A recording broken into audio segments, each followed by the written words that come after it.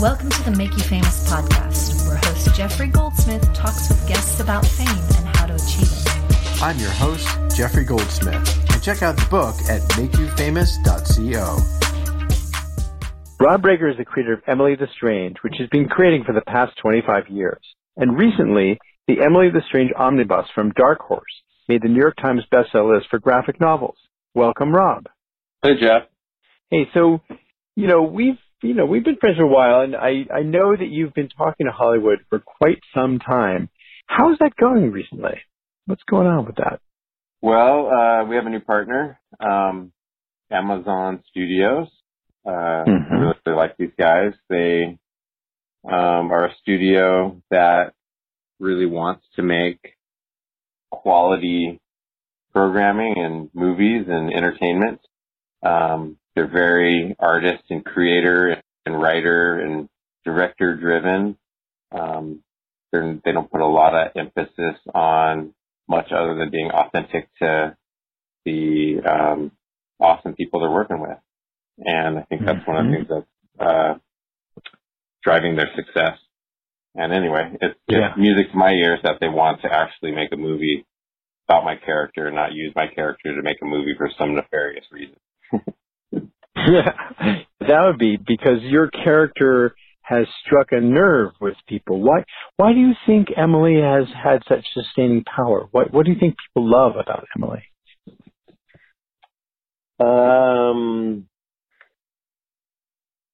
A number of things, but I think maybe in the beginning it was perhaps different than it is even now. But over time, I certainly know that one of the things people appreciate about her is that she's a character that kind of represents certain things that often we're all a bit shy to put out there. She stands up for herself. She's very, very comfortable in her unique way of being, and I think that her merchandise in the early days, the beginning, like the T-shirts and the slogans and stuff on her, different things we made, really represented like an attitude that the person who wore the shirt or had the notebook or backpack or something, it kind of portrayed the attitude that person wanted, or help people get that voice themselves. So Emily she has an attitude that people want to have, and so they gravitate towards her because they identify with what she's expressing. So I'd say like that's, I don't know, it's a multifaceted or part thing, but I would say that's one of the things. Then it's also just once you kind of start to understand the mystery behind the girl, you also just identify with, or I think that everybody has a little bit of that part of them that has at one point in their life at least felt isolated or alone, or that no one truly understands them. And with Emily, that's okay. And so I think there's something about relating to a character that I guess like almost heralds, or maybe that's not the right word, enjoys that part of her, whereas for a lot of us that's the most difficult part of our lives, or something to come to terms with. And so Emily kind of represents it being okay that you're an outsider. Fantastic. Yeah, I get it, because a lot of people feel that way. I get that. Yep. And I think that's the third part. Before, to continue on that thought, I think just the darkness of the character, and the fact that she has cats is also a big part of it. I'd say that a lot of people in the early days and now might be drawn to her because they like cats, and I use a lot of cats in the artwork and imagery, and so they might like identify with the coolness of the cats or like that kind of thing, and then kind of get to know Emily afterwards. So I think that the cats are sometimes the gateway drug to Emily. The cats are the gateway drug to Emily. All right. So what about, speaking of cats, there was Sylvester the cat, and then there was Tweety Bird. Just to, people who are listening might not be familiar with Emily yet. So, there's the Tweety Bird dynamic from years and decades ago. Why do people like Tweety Bird? I mean, what's your, and you can pick another historical animated character if you wish, but, why do you think people like Tweety Bird or Natasha and Boris or whomever? We know it's not real. Why do we like watching it? Yeah. I mean, if I remember Tweety Bird correctly, Tweety Bird's kind of like the sass to the cat and that you can never quite get to. I think that Sylvester can never quite get to. And so Tweety Bird's just like, yep, haha. That's what you fall on your face again. I mean, Tweety Bird's kind of like an early Bart Simpson in a way, yellow and everything. It's also like a Wile E. Coyote and a Roadrunner, right? Yeah, and those characters too. It's kind of, it's fun to watch someone sass someone else and know they're going to get away with it, and more like you just want to know how they're going to do it, and it's fun to see the process, and it's fun to see, I think that was probably one of my earliest, like especially with Roadrunner, my earliest experience of this, of what I think has become known as the satisfaction of other people's misfortunes. Right. And it's kind of a horrible thing when you think about it, but it's like laughing at someone when they bite the dust on their, bike or something, or, like watching, like enjoying the bail reels on a skateboard video or something. There's something, or the Jackass movie, the Jackass movie where people crash the bikes in the hedges and.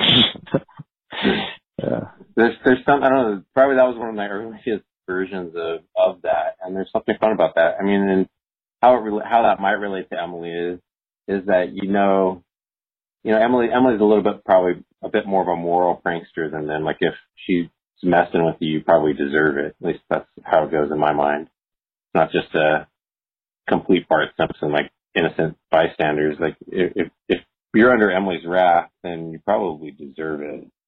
Nice. But it's a similar type of thing. I think that Emily's going to get away with whatever she's doing. I don't know. I would guess that it's something like that. It's like the Jackass mentality for a kid is why we like Tweety Bird. Mm-hmm. I never liked Tweety Bird. I didn't really like Tweety Bird's proportions myself. Like, the head could stand to be a little smaller, maybe. Yeah, that's quite a fat-headed bird. I don't think it's aerodynamic, or flight feasibility is probably out of the question.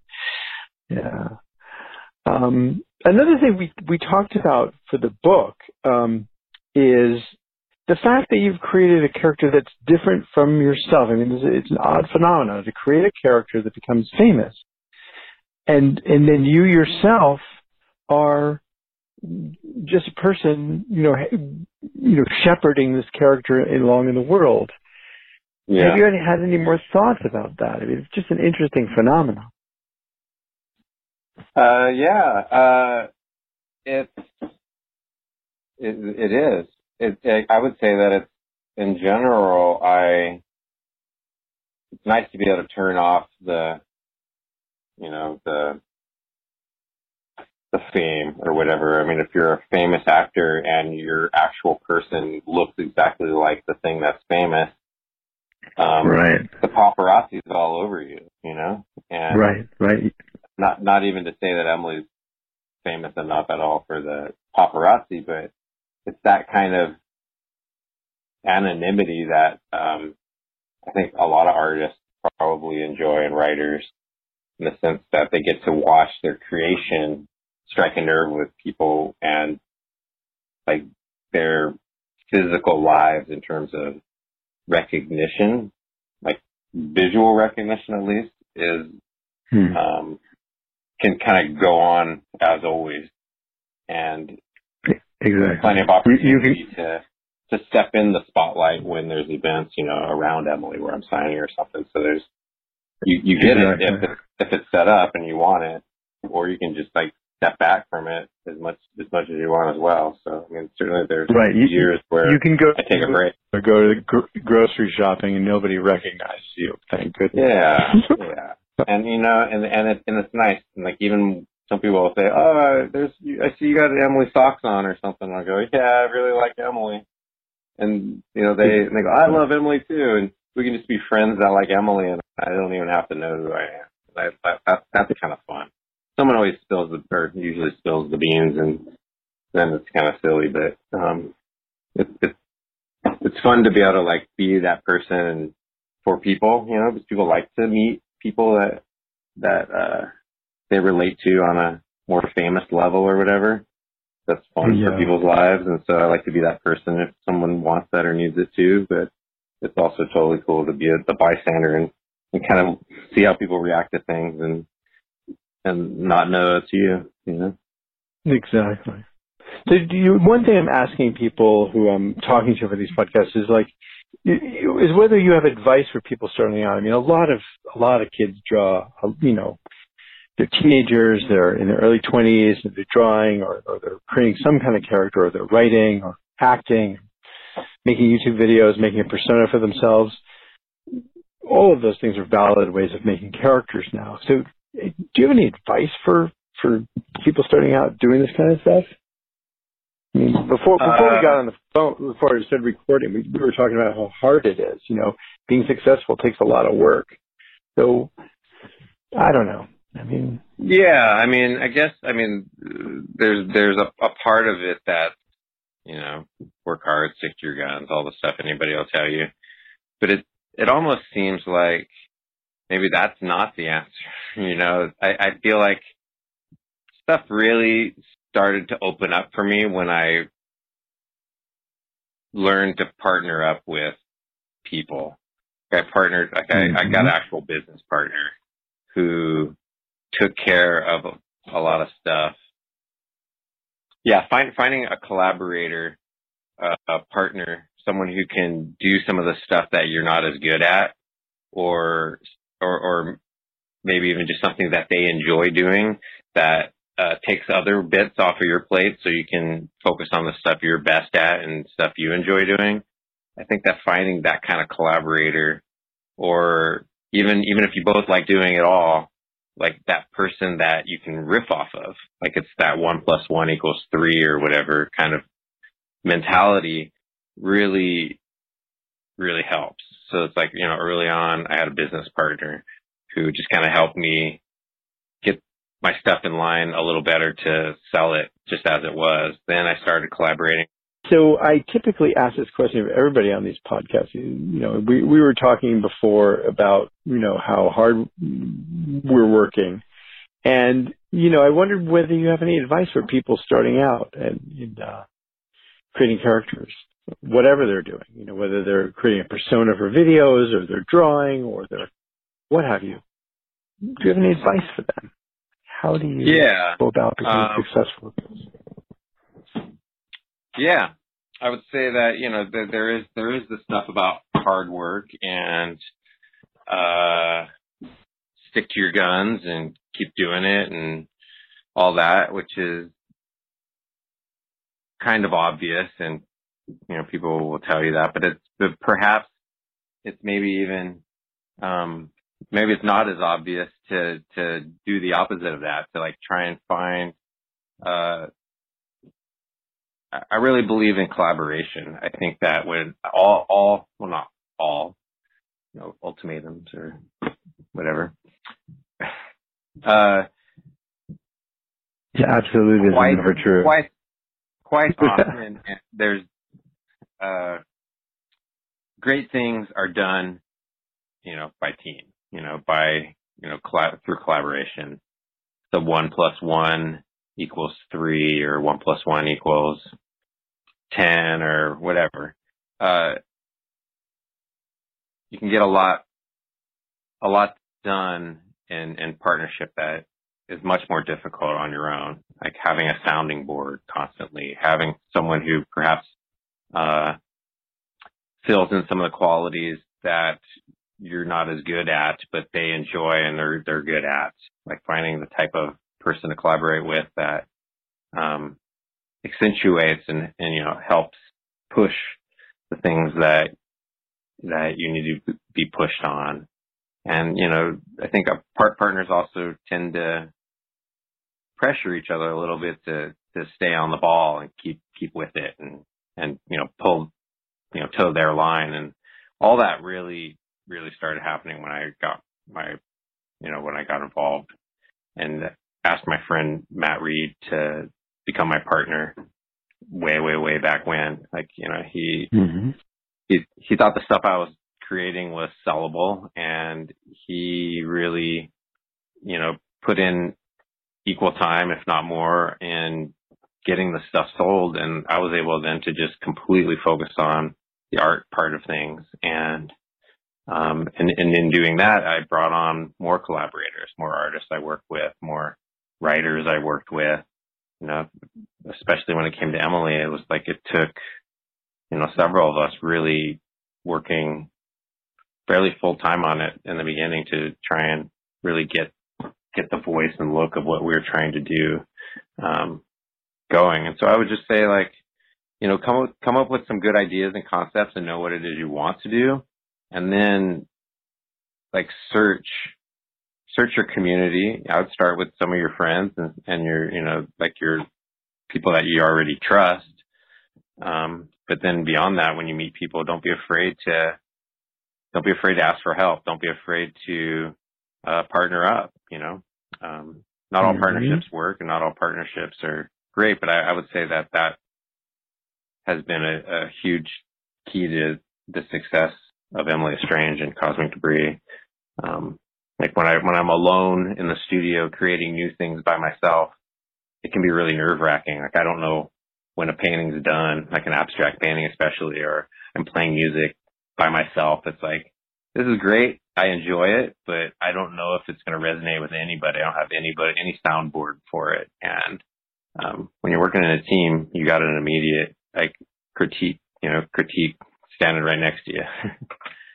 It's interesting that we've gotten to, that this part of the conversation is about collaboration when Emily sometimes feels very alone. So it's an interesting counterpoint to her state.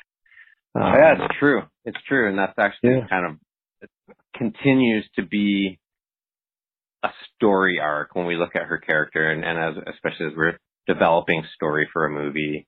And often in the novels, it's kind of one of the easy go-to things is like where can Emily grow? She's kind of a super genius that can do anything she wants, and has all these. She's really gifted in the arts and science, and seems to get away with just about any idea she has. But where's her vulnerability? Where does she have to grow? And it's kind of sometimes all that stuff's fun on your own, and you can when you do something that's really rad and no one's there to see it, and you're never going to share it with anybody. It's like you can only pat yourself on the back so many times, So right. I would say that's a vulnerable part of her that we're actually enjoying exploring as we get deeper and deeper into her story. Cats can't be there for everything. Yeah, a human can't live with cats alone, I think is how the saying. All right. Well, thank you very much, Rob. It's been great. Thanks for listening, and be sure to check out the book at makeyoufamous.co.